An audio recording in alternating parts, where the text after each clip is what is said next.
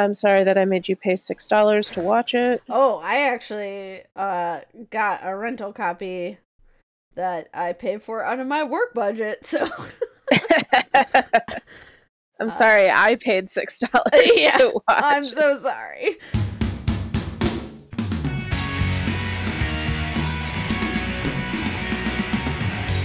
You're listening to Love Ya, your guided tour through the wide and wonderful world of streaming teen cinema and rom-coms. I am your co-host, Martha Sullivan, library manager, and the guilty party for what we are all about to be privy to.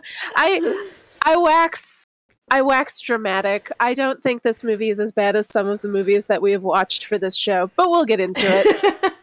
I am here, as always, with my co-host. I'm Maren Hagman, adult services librarian and rom-com enthusiast. And we are here today to talk about the 2021 film adaptation of the Broadway musical Dear Evan Hansen. Before I ask Maren to give us a brief synopsis of this movie, I'm going to put two warnings right here up at the top of the episode. The first is a spoiler warning. We are going to be going through this very new movie in detail, so if that is something that you care about, maybe pause us, go watch this movie on Amazon, and then come back and listen to the rest of the episode. The other warning I want to put up at the top here is a content warning for discussion of teen suicide. It is a heavy topic in the movie. We are going to be talking about it as part of this episode, and I just want everybody who listens to this to be prepared.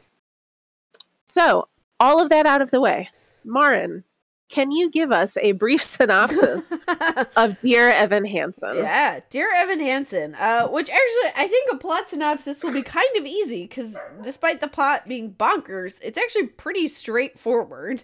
Sure. Yeah, so Evan Hansen is a high schooler with social anxiety.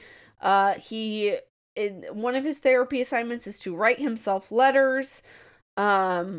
He one day at school, and he has a broken arm.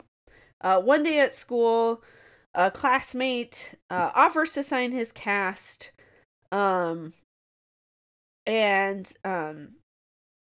He sees Evan's letter. They have a conversation. Evan turns out to have a crush on his sister.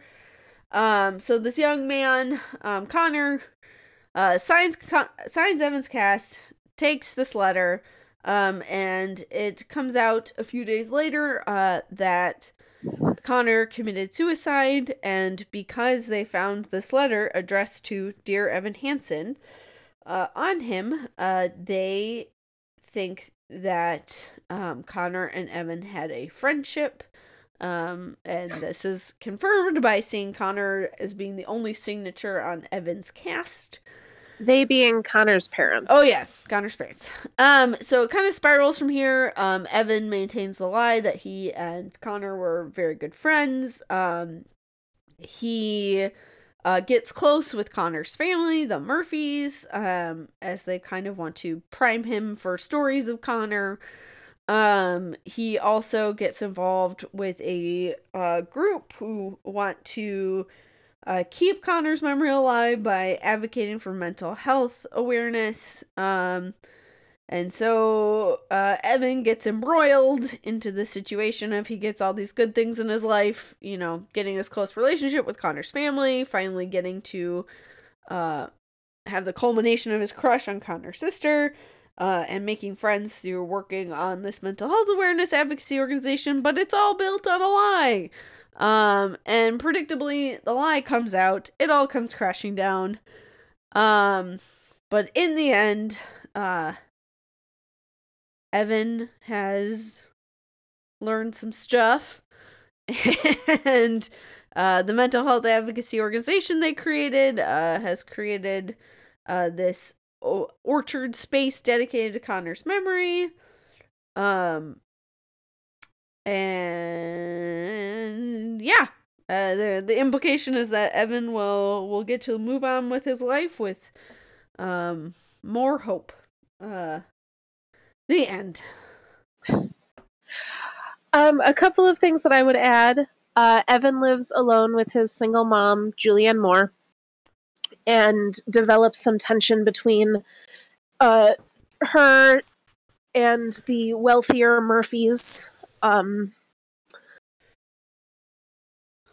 Connor is portrayed in the beginning of the movie. Well, not portrayed. Connor is a bully in the beginning of this movie. He and Evan have sort of a minor altercation where he yells in Evan's face. And we learn through the rest of the movie that part of why Connor's family is so kind of desperate for Evan's stories about Connor is because the Connor that he tells them about is different from the one that they kind of had experience with.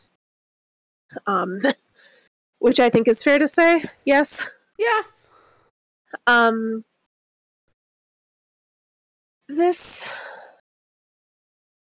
What is your relationship with this musical? Did you have a relationship with this musical before you watched the movie?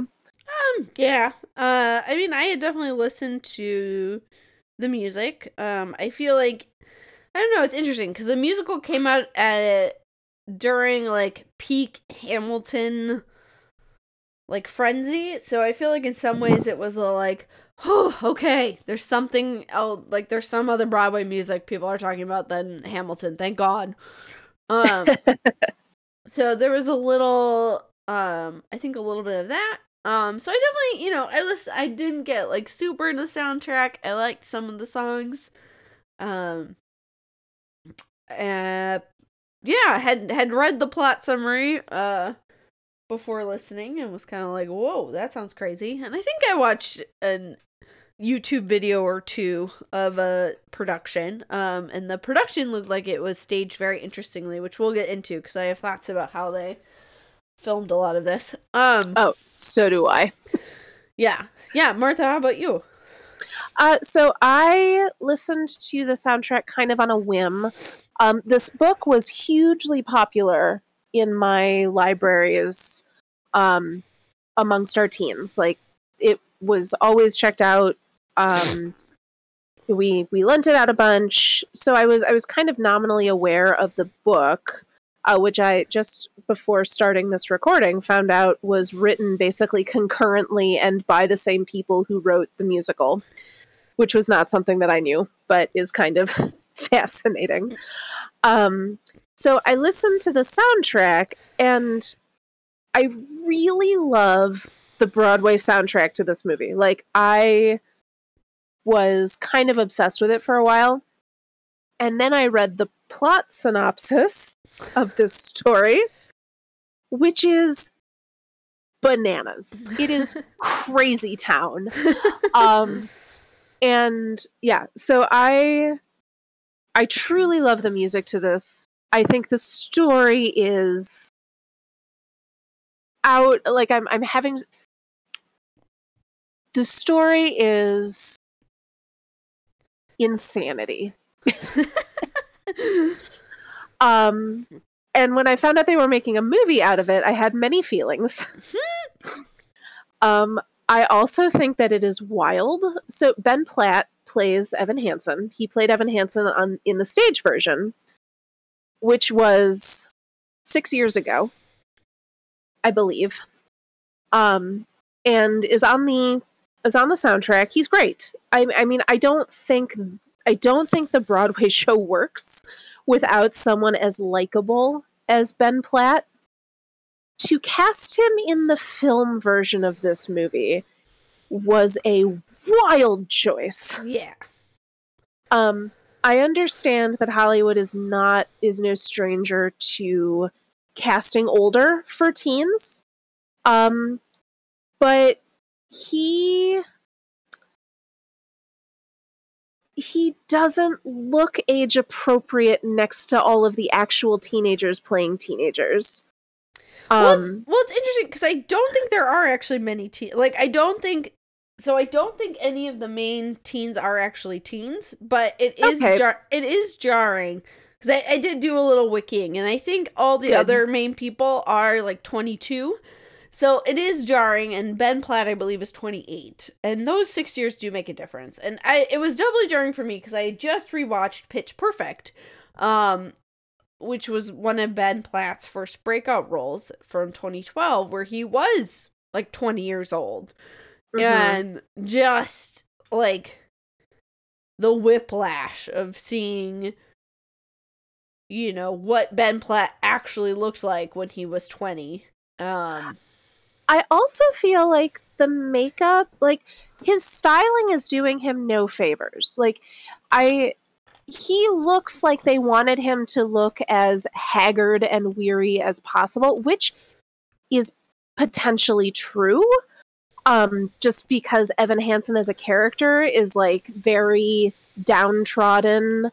But I also feel like they maybe could have tried harder to make him look younger. Like, oh yeah, I have seen people achieve pretty astonishing things with makeup in the movies, and I feel like we could have maybe worked a little harder to get Ben Platt to at least look like, not necessarily looking like he's 15, but at least on par with like Caitlin Dever and Amanda Steinberg, who are the two teens that he is acting most frequently against. Yeah, exactly. Or the two actors that he is acting most frequently against.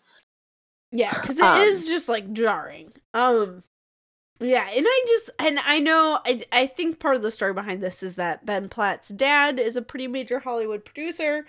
So I think I have read basically him saying like, well, my dad wasn't gonna get it made without me.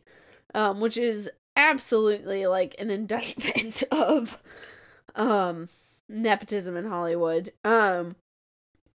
But yeah, it's just so odd that like that's what they decided to commit to. All that said, he sounds great.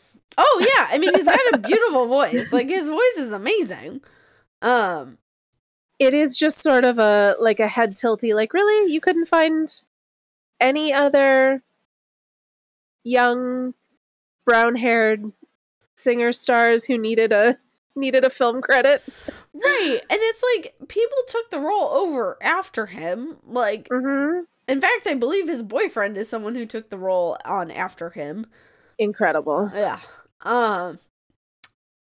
So, like, it's not like there aren't people, like, and I always feel like there's such this interesting tension, like, when casting movie musicals, where there's this tension between, like, getting, you know, it's like the Audrey Hepburn conundrum, right? Like, thinking about Audrey Hepburn in My Fair Lady, where here they had Julie Andrews, who was a major star on the West End, on Broadway, but nobody had heard of outside of those circles, and so they cast Audrey Hepburn, who, like, poor thing, tried really hard to sing, but they still dubbed her.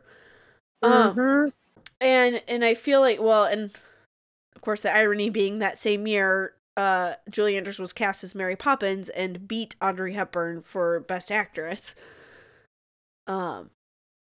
But that's beside the point. But yeah, there's always this tension of like, when do you bring Broadway or West End actors up, and how do you balance casts and movie musicals such that like there's going to be those new fresh faces who have experience with the role, but then also like some names you can put above the title that will get butts in seats of theaters.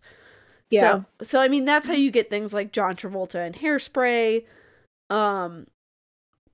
And it's always such an interesting tension. And I think it's interesting to contrast this with West Side Story, which made the choice to cast Rachel Ziegler, who really is kind of more of a Broadway actress. And you know, she's just a real quick sidebar. Yeah. I really like John Travolta in Hairspray. Oh, I mean, sorry, that's not like a knock of like, no, actually, I will come out. That's not one of my favorite performances. I think it's fine. Well, fair enough. I feel like we've unpacked this actually before. I have a lot of feelings. I have a lot of feelings about John Travolta in Hairspray, but you know, I think that, like, yeah, there are times even you could say the same thing about, like, casting Michelle Pfeiffer in that movie, right? Like, you get Michelle Pfeiffer because she's a name that everybody knows. Oh, Oh, and I don't disagree that that's what they're doing with John Travolta. I just enjoyed John Travolta in that movie. I mean, you gotta say he does commit. He does commit. Yeah, and so I just think it's interesting how movie musicals balance that, and it's been interesting seeing like the reception of this versus West Side Story. And yeah, I think it's just such a shame because I'm sure if they had made a movie version of this, 4 or 5 years ago with Ben Platt, it would have been great. But I think or at least it would not have been as jarring in this sense. Yeah, he would have been great. Yeah. And of the many things we are going to talk about tonight, I don't want to quibble over many of the performances, who I think, for the most part, are doing a good job with questionable material. Yeah, I mean, I think that everybody is, committed and really trying. I think that, I don't know. Another component about like bringing a movie musical, and sorry, we can stop with just like the translation bit, but I think this is actually important to how this movie comes across is that, one challenge of translating a musical to a film is that you do have to like modify it for the medium, and I think sometimes filmmakers always are in the mindset of like, well, I have to do something new and innovative so it doesn't look like people just like are getting a taping of a performance. And so I think sometimes that leads to things like that really cool sequence in The Heights when they're like dancing on the fire escape. Mm-hmm. And like clearly John Chu like really thought about like, how can I take this song, which in a stage version is two actors singing to each other, and how can I take the medium of film and do something creative and interesting and new with it? And I mean, another really good example is the end of Chicago. Like, I think actually, like, that's a really clever, like, the way they change it from being onto a stage and then the credits roll in. Like, they do some really, and actually throughout the movie Chicago, I think Chicago is, like, the perfect example of how you innovate, staging a musical through the medium of film. Like, I think they just do such a top-notch job in Chicago of doing that. And I think here, one of the problems is that this is a musical where fundamentally it is just people talking and singing to each other. And true. What this movie chooses to do is just like sit the camera between them talking and or singing to each other. And in certain circumstances, it just like feels unbearable to have these like 3-minute songs, and they try in a couple of them to bring in a montage. Like, there's that one montage during the song, What If It's Us, where like they kind of show us a little bit of their dating. Like they do a few of those things in there, but it's just so like, or sorry, static. Yeah, exactly. Sorry, the song is Only the Us. That's right. I forget the title. Yeah, it's so static, and it's so. And what's sad too is like from the videos I've seen of the stage production, one of the reasons I think the stage production was such a sensation was they really did some interesting things with set design, and there was a lot of projection, and there was a lot of really interesting, again, this is just from the couple of clips I saw. I think they like did an Emmy performance or something, or sorry, Tony performance. But like there was they had this really interesting way of like putting social media on the stage and using projection to do that. And so it's like you have the whole medium of film at your disposal, and you have this story, which, and unfortunately in my summary, I left out all the parts that involve social media, but like social media is a big part of the story. And like you couldn't think of a new and interesting way to include social media in the story through film with all those new tools at your disposal. Yeah, I think that it is bizarre that this movie was made by the same people who did The Greatest Showman, which is big and flashy and dynamic, and even the parts of it that I'm kind of like, don't know if this is a great movie, don't know if this is a guy we should be celebrating, like, it is fun to watch. And granted, the subject matter here is not what can or should be described as fun, but it feels like they got scared of making a movie about teen suicide in as anything other than like very serious conversations happening all the time. And I'm not saying that they should have like, I don't know. I'm not saying that they should have treated it not as the very serious topic that it is, but it feels very awkward to have a musical number that is just Evan Hansen sitting at the dinner table singing at Connor Murphy's family. Like, right. That seems like a very weird choice for staging that number.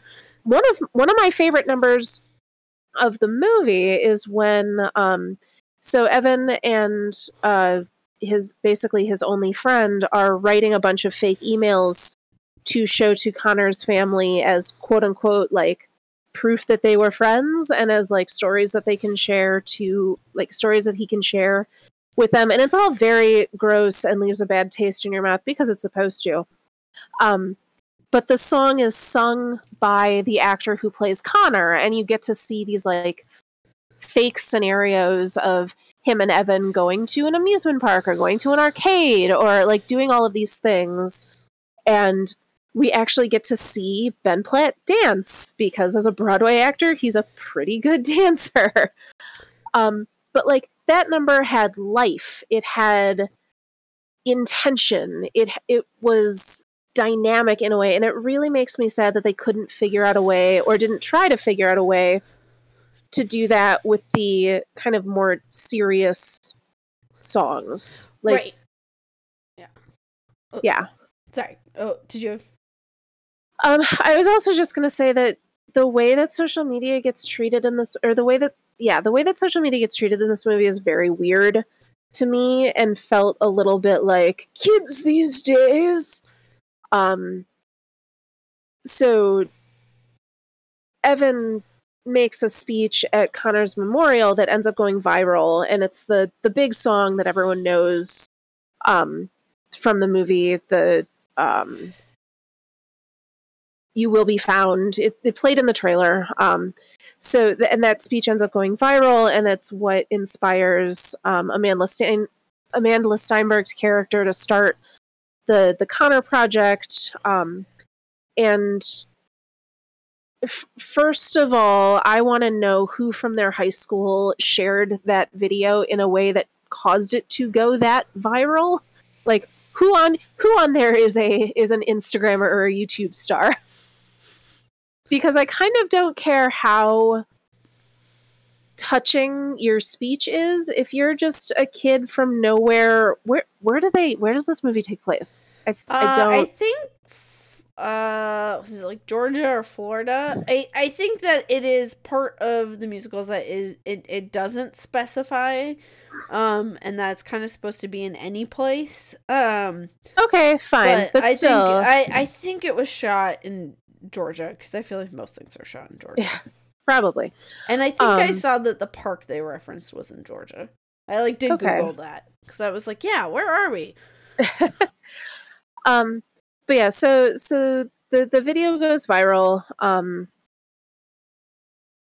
So there first of all, there's that, and then later on, Alana, who is played by Amanda Steinberg, is trying to raise money for their to restore this orchard that Connor really, really loved. And at a certain point, she's like, it's over in 2 days and we're $25,000 short. And I'm like, you can't have it both ways. You can't have this campaign go viral on the internet and also their like vanity campaign in Connor's memory not work. Like those two things don't mesh with my idea. Both of those things can't be true with the way that I understand the internet. And then the last thing where I was like, oh, that wouldn't have happened that way. At the very end of the movie, Evan posts a video to his Instagram where he admits to lying about being Connor's friend and, apologizes to everybody. And then he does not immediately throw his phone in the garbage, which is where it should have gone. because of what his mentions are going to look like after posting that video. Yeah, I mean, do you have any? Yeah. I mean, do you have any thoughts on how social media is used in this? I don't know. So I guess my context this comes from. So someone actually, my senior year of college, and I went to a very small school. Someone in my class, my senior year of college, actually did go viral, and I'm talking about like millions and millions of views. From a poetry slam. Oh, interesting. Yeah, and it was uploaded by like the official Poetry Slam YouTube account. It wasn't like a random. But it truly did, I think, get like 70 or 80 million views. So I don't know. So on one hand, like, and I do remember like at the time, like everyone talking about like the fact that this guy went viral, but that was also in 2011. So I'm like, I don't know that YouTube has that same ecosystem.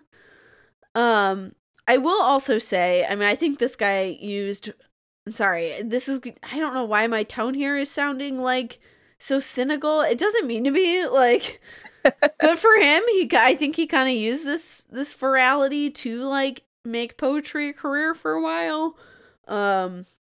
Last I saw him at our 5-year reunion, I think he was still in some capacity a professional poet, teacher person. So he did like really leverage it. But yeah, but again, that was like, long enough ago that it just feels like the Instagram, YouTube landscape is just so different. Well, and what's interesting to me too is that like in the time in between this musical being written and this movie being made, like TikTok emerged. Like TikTok wasn't even a thought in anyone's head when this musical was written. So like I guess the one thing that didn't feel realistic to me is that these teens were spending so much time on Facebook and Instagram. Well, Instagram maybe a little bit more, but not Facebook. Yeah, and maybe not even YouTube. That I don't know. But yeah, it did. The one thing that fell off to me was I was like, wouldn't this all be happening on TikTok? Like, yeah, probably. Because yeah, I feel like all the stories we have now of like,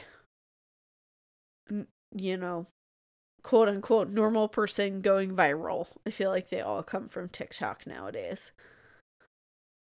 I don't think you're wrong. So that's what struck me. So I am going to do my very, very best not to do a whole lot of like, this was different from the musical, because I've never seen the musical. I've only listened extensively to the music. But one of the issues that I did have is that the musical opens with a big expository number that is mainly sung between Evan and Connor's mothers. In this movie, played by Julianne Moore plays Evan's mother, and Amy Adams plays Connor's mother. And that song in the show does a lot of heavy lifting, and I was honestly disappointed that we did not get that here, because it does in the show. It functions in a couple of different ways. Mostly to introduce you to these two families, to give you sort of an impression of them as different entities, to show you how Connor treats his family, and also, I think, to make sure that we see these two mothers as like characters independently of the roles that they're serving to their children. And I think that not having that number does a pretty big disservice, particularly to Amy Adams, who ends up not getting any sort of musical moment. And maybe she can't sing. I don't know. My stop casting Hollywood actors in musicals when they can't sing is a separate soapbox. But Julianne Moore does end up getting a solo later in the movie. But I was Oh, sorry? I was gonna say, I initially, after listening, because, yeah, I noticed that her singing was reduced, and I was like, oh, can Julianne Moore just, like, not sing? But, like, I thought she did just a fine job in the song that she did get, so I was like, wait. She also does not get the song in the show after, there's a scene in the musical where, and it's in the movie too, after Connor's parents offer to give Evan Right. Connor's college money, and Evan's mother has this sort of like, we don't need your help. And it becomes clear that like Evan is getting attention from Connor's family that he has not been getting from his mom, because she's a single mom. She works all the time. Like, she's a nurse, so she's constantly picking up additional shifts in order to support her and Evan. And there's this really heartbreaking song that's basically her saying, hope you're happy with your new family. Like, sorry I wasn't enough for you. And that, I think, also gives her more emotional depth. The whole thing about this show is that it's complicated and it's messy. And I don't know, I feel like the movie tries to make it less complicated and messy, and by doing that, all it does is make it more obvious that, like, this is kind of sociopathic behavior from Evan. I don't know. I also think that the stage show is not different. Like, it's still a bonkers premise. But I don't know. Clearly it was more palatable as a Tony nominee winner. Did it win? Did it win a bunch of stuff? I don't know that it did, because I think it was up against Hamilton. So I don't know. I don't know that it won any Tony. Okay, but it was nominated for stuff. Okay, maybe it did win some Tonys. Let's see. It was nominated for 9. Oh, okay, it did win 6. Oh, maybe it was the year after Hamilton. I'm trying to think. Huh. What are your feelings about how they handle the subject matter? Yeah, I mean, I think part of what is such a shame about it being such an inert film is that I think that, like, there is actually a really great space here to have a story talking about, like, how our mental health can lead us to do things that we regret. And that I think that there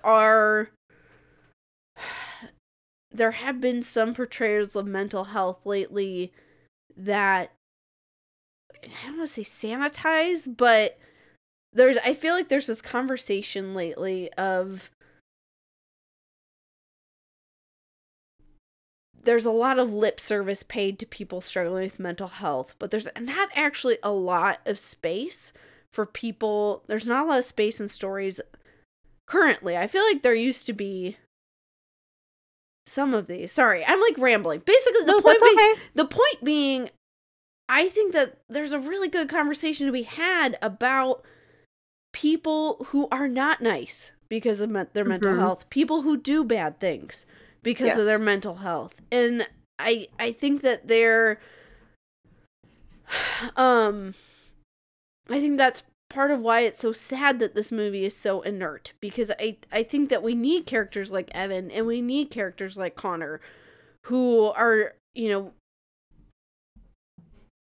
like, the context of their poor behavior is their poor mental health. But also that their poor behavior is explained, perhaps, by their struggles with mental health, but not excused by it.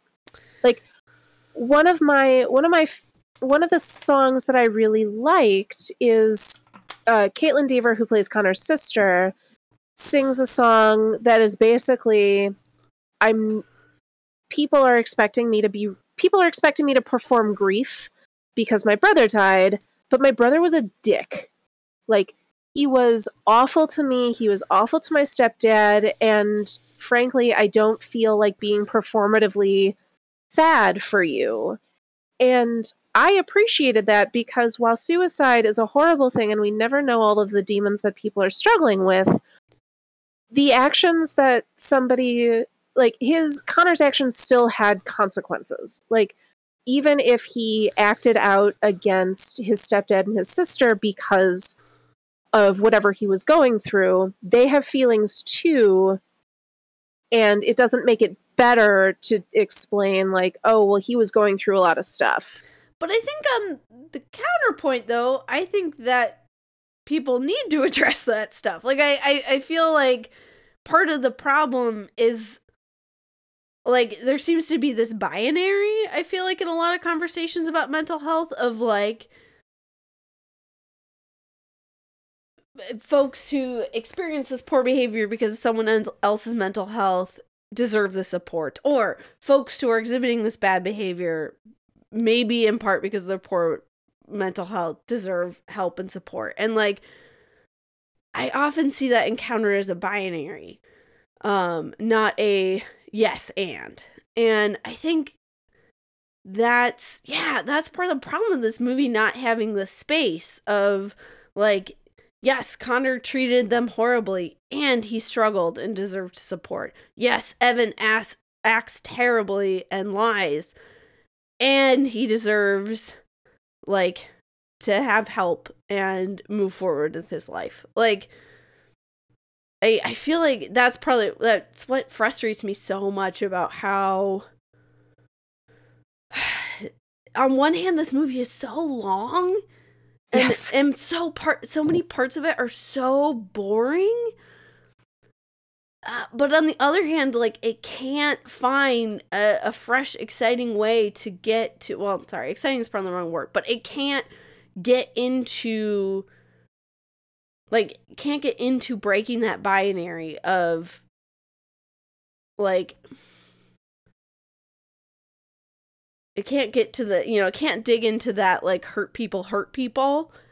Well, and it's almost like it's afraid to say that both of those things can be true. Exactly. And I think that's what frustrates me so much. Is I think that we do need something in the culture to say that. Because I feel like a lot of portrayals of folks who are struggling with their mental health that I have been seeing are those like Alana in this movie, who clearly she's struggling, but her struggle looks like withdrawal. Her struggle looks like, keeping things to herself. And on the surface, she looks like this model student, like, pure.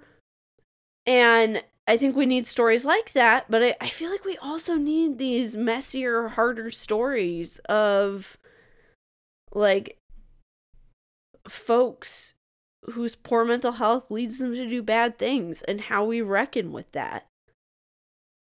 I think that ultimately, first, I just want to say that I think that Alana's song is the best one in the movie. Mm-hmm. And I don't think it was in the initial Broadway show. Yeah, that was like the one musical choice they made. I also kind of liked Connor's song too. But yes, I think that was like the best addition they did to the movie by far. But the movie very definitely feels like it's afraid. It's afraid to have everyone be messy on kind of the same level. Like, I feel very strongly for Evan, and I'm glad that he and his mother get their very lovely moment at the end of the movie. I also would have liked to maybe have seen him grapple more with the, like, I would have liked to have seen, I didn't want to see him be punished exactly, like, that's the wrong way of putting it. But I feel like the movie moves on really fast from having him grapple with the consequences of what he's done. Well, I think it seems fast to us because it isn't a montage. That's fair. But presumably he has spent like a whole year grappling with this. I think part of the problem is also that I don't really have a good sense of how long this movie, like, what the time span of this movie is. Right. That it takes place over. Because I think actually this movie takes place over, like, if not a full year, maybe even 2 years. I guess actually the more I think about it, I am like confused over whether this takes place because we have kind of a flash forward at the end. And I guess I'm confused if that's like flashing forward just a whole summer or a whole year. I think it's just a summer because I believe that Evan is a senior in high school when this movie starts. Yes. So the question is, yeah, maybe it is just going into, and he decides at the end to not go on to, a 4-year college. He's gonna stay at home, take courses at the local community college, work. Go to therapy? Please go to therapy. But yeah, I mean, I don't know. I feel like, yeah, he's had, like, at least, so they go to prom together, so the fallout happens after prom. So he has at least, like, 3 to 4 months to reckon with this. Here's where I'm confused again, because that little montage of him and Zoe, I don't know if that's real or not. I got the implication it was real, but again, this like goes back to what I was saying earlier about like translating it to film. Like, I think this was, they thought like, oh yes, we're gonna do something innovative by like throwing this montage in there, because that's not something you can do on the stage. But yeah, it just like ends up being unclear. Yeah, I truly could not tell if that was actually happening or if that was just like what Evan was thinking of happening, because then that song ends and things like pick up really quickly again. I don't know. Yeah, I could not tell if that was... Yeah, fair. I interpreted that as actually happening, but fair. So I think as we're talking about this, I think that I agree with you, and I also still agree with me. I think we do see the fallout from Evan's actions. What I wanted to see was Evan, like, we skip a lot of Evan's internal reconciliation. Like, it plays out a little bit in the montage of him reading Connor's favorite books that he listed in his, like, 6th grade yearbook, and reaching out to people to, like, collect actual stories about Connor. I don't know, maybe this would have been the place for, like, some well-deployed voiceover. I don't...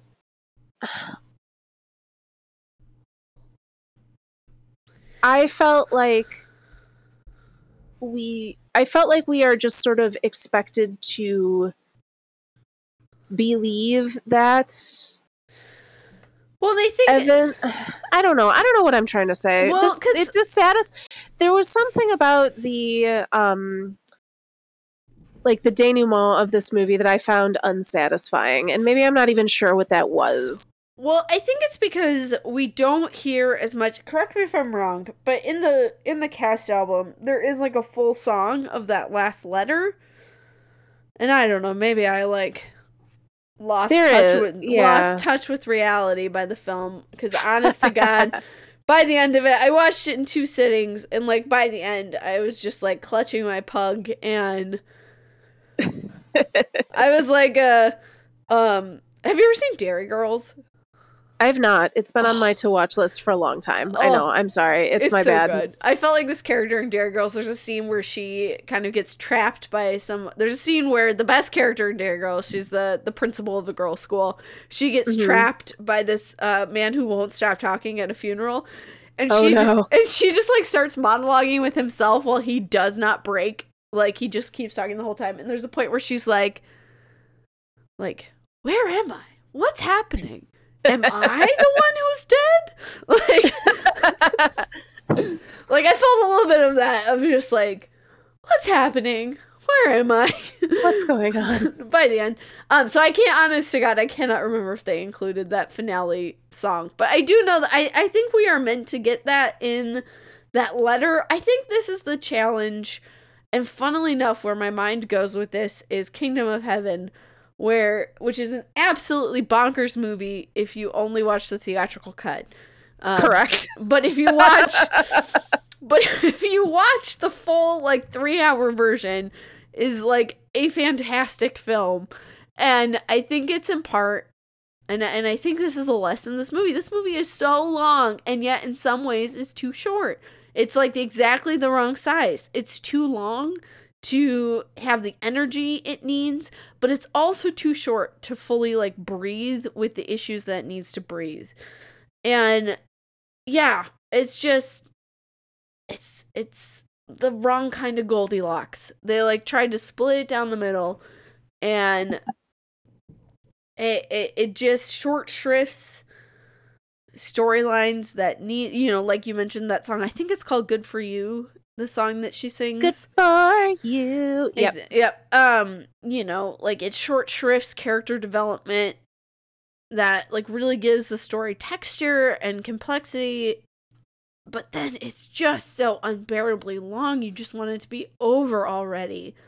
Yes. Like, could there be a mini-series version of a musical? I feel like this needs a mini-series. Like, it needs to be in, like, 2 parts. Like, I disagree. I think they did not use their time wisely, and I think it goes back to that your criticism earlier.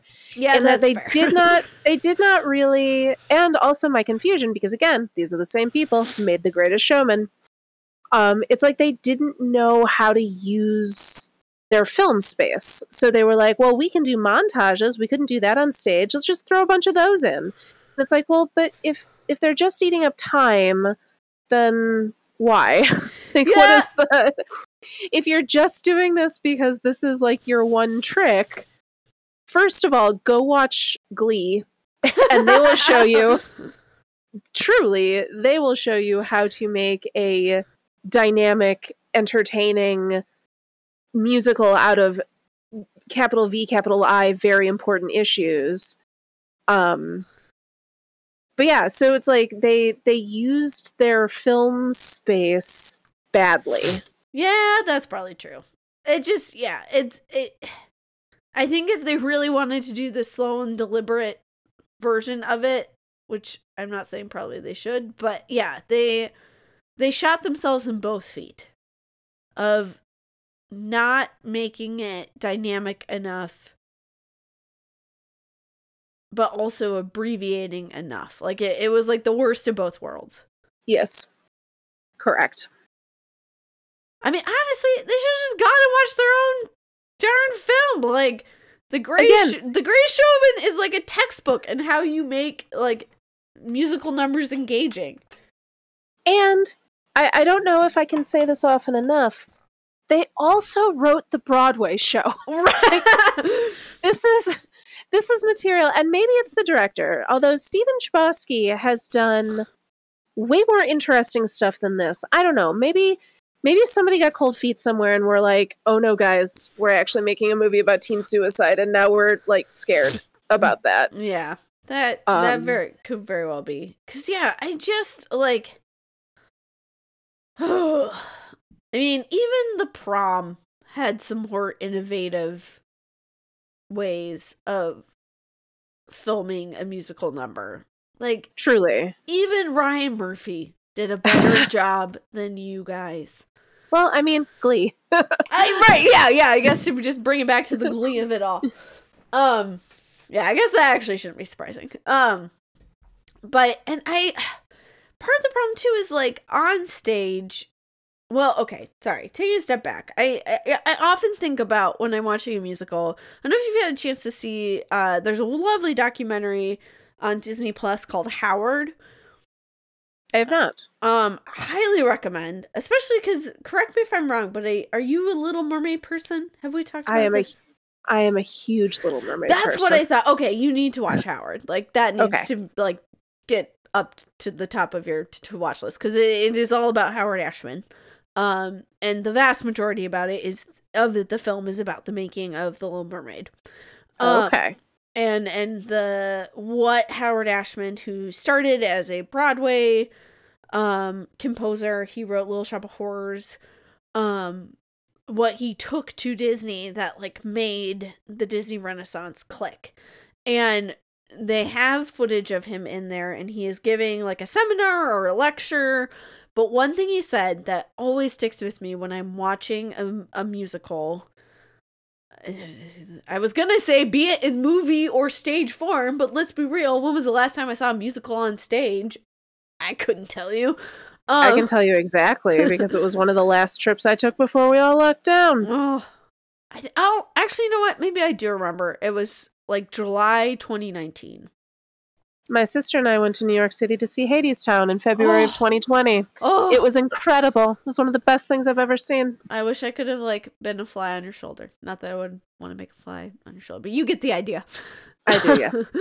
But one thing Howard Ashman said is he said that part of the trick of making a musical is that you have to make the audience believe that this character feels so deeply that they have to go from needing to speak in words to needing to sing to needing to dance. Like there has to be like that progression of heightened emotion that you take the audience with you on for a musical to make sense, because it is ultimately always going to come up against the fact that it is kind of silly that people are just bursting out into song.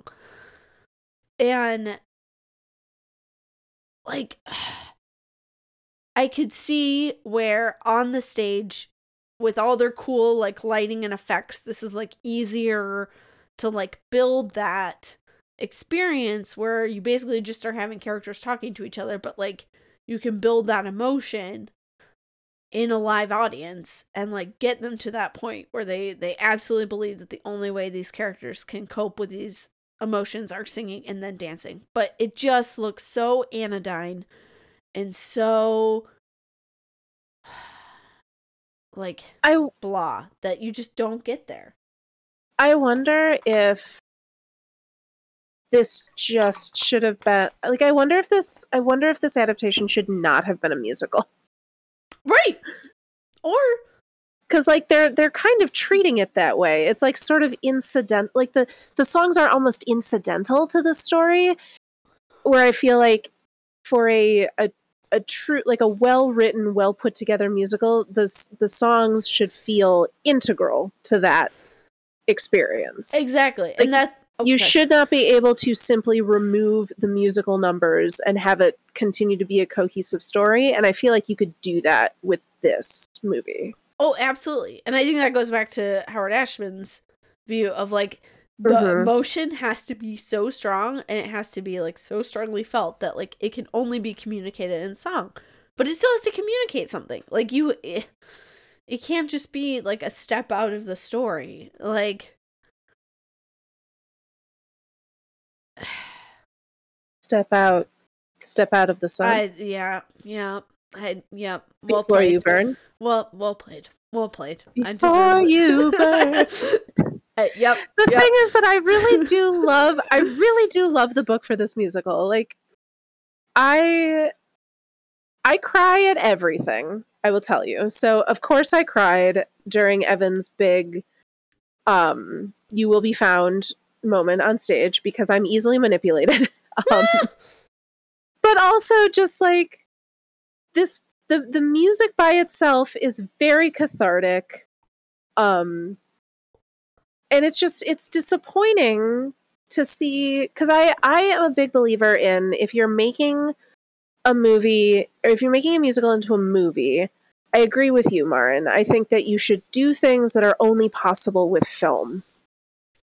And that while it is really cool to see something like the filmed version of Hamilton, which is just they put a bunch of cameras in front of the stage show and then cut it together in a really interesting way, but at the end of the day, it's still a filmed version of the stage show. Right. There is a difference between that and we made this into a movie. And I always want something extra because you can do stuff in a movie that you can't do on stage. Give me a reason for this to exist as a movie independently of just existing as the stage show. And I don't think that this movie did that. No. I think that they played it way too safe. And it just, it takes all the life out of a story that like really should be imbued with all of these difficult emotions. Like it should not be hard to, like, they are trying to grapple with some really hard things, and it shouldn't be that hard to get the audience to like buy into the emotion of the story. But yeah, I think it's just that, yeah, I think it all kind of comes together of like the visuals not supporting it, the like even the songs in some ways are kind of outside the story. Like, yeah, it doesn't come together to make you feel these hard things that like it wants to reckon with. Mm-hmm. Yeah, it ends up feeling more manipulative than actually like we are grappling with these hard things. It's just, we're gonna make you sad with sad stuff. Well, honestly, I don't even know that I got to the point of feeling manipulated because I just didn't connect with it. Yeah. It's just like, okay. And like again... Oh, sorry, go ahead.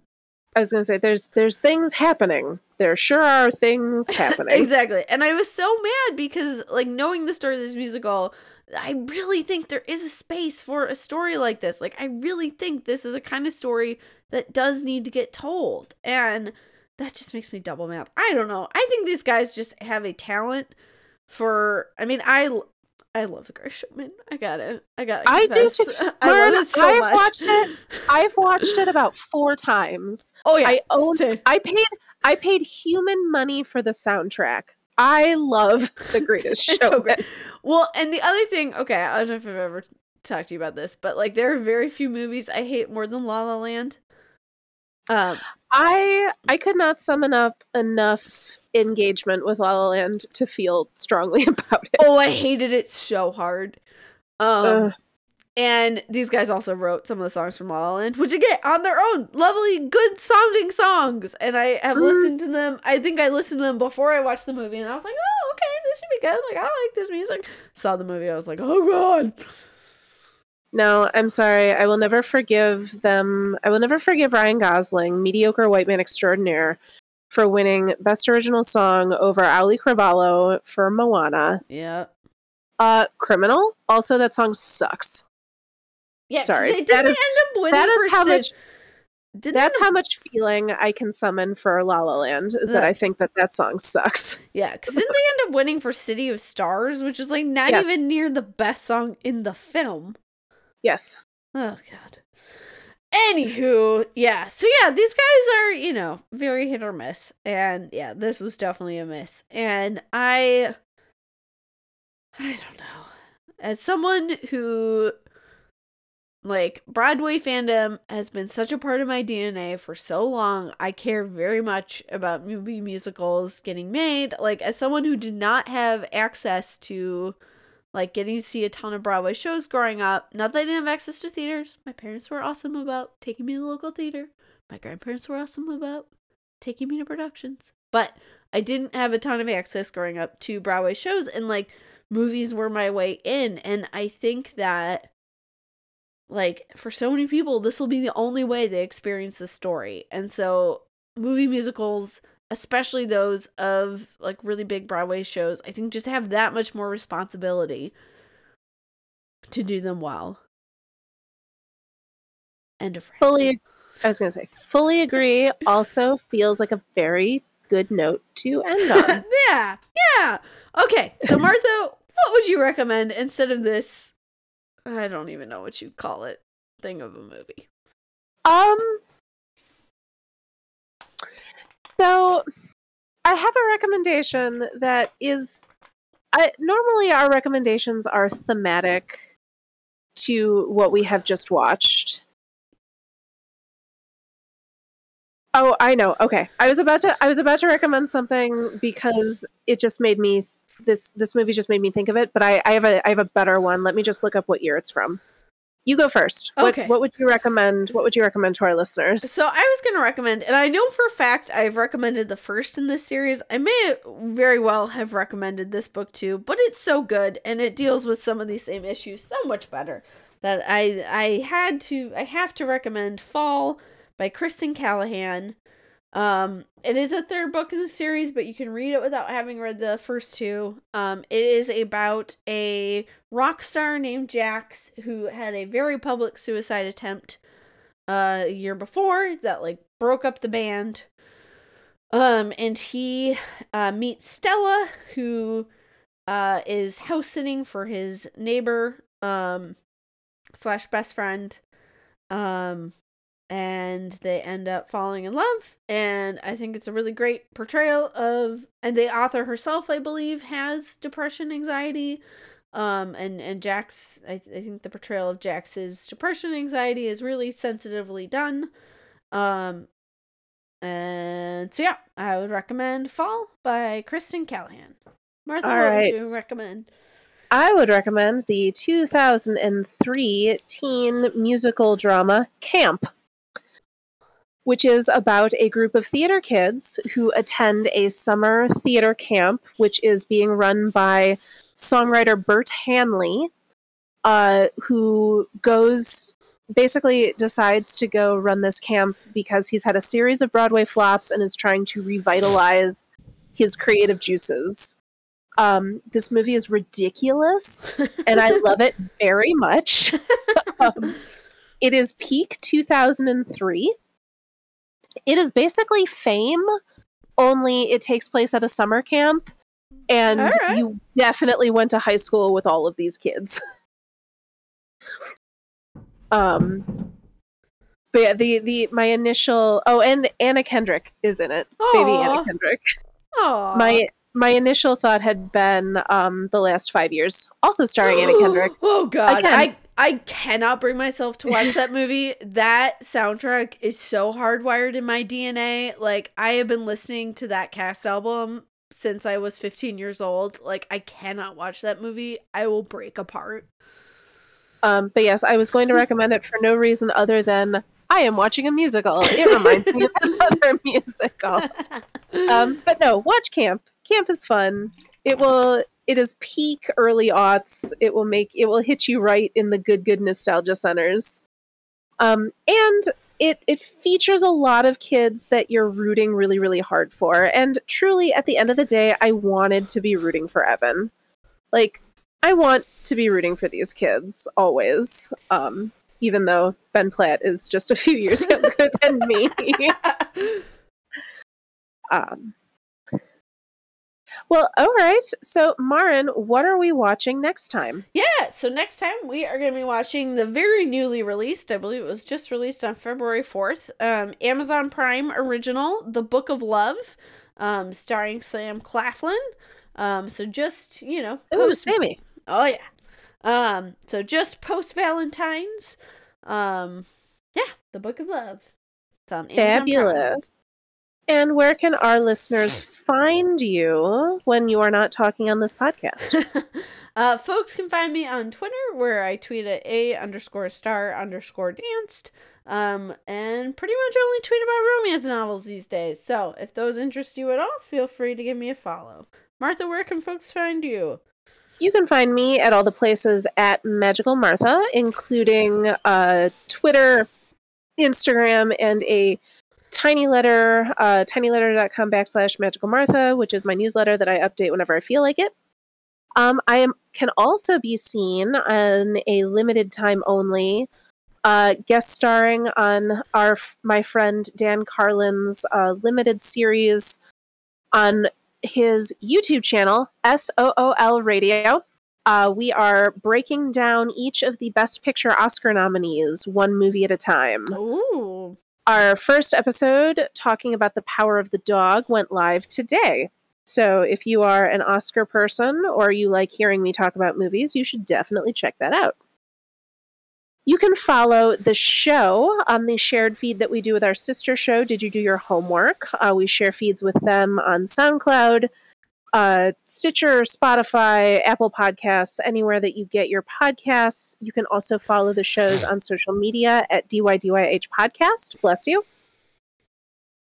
And I think that is everything we have. I'm sure that Pete will cut in post anything that I have egregiously forgotten. Thank you all so much for listening. Thank you, Marin, for humoring me for this movie that's not quite in our oeuvre, but which I definitely deeply wanted an excuse to talk about. So thank you for that. We will see you all in 2 weeks. And until then, just remember that we love ya.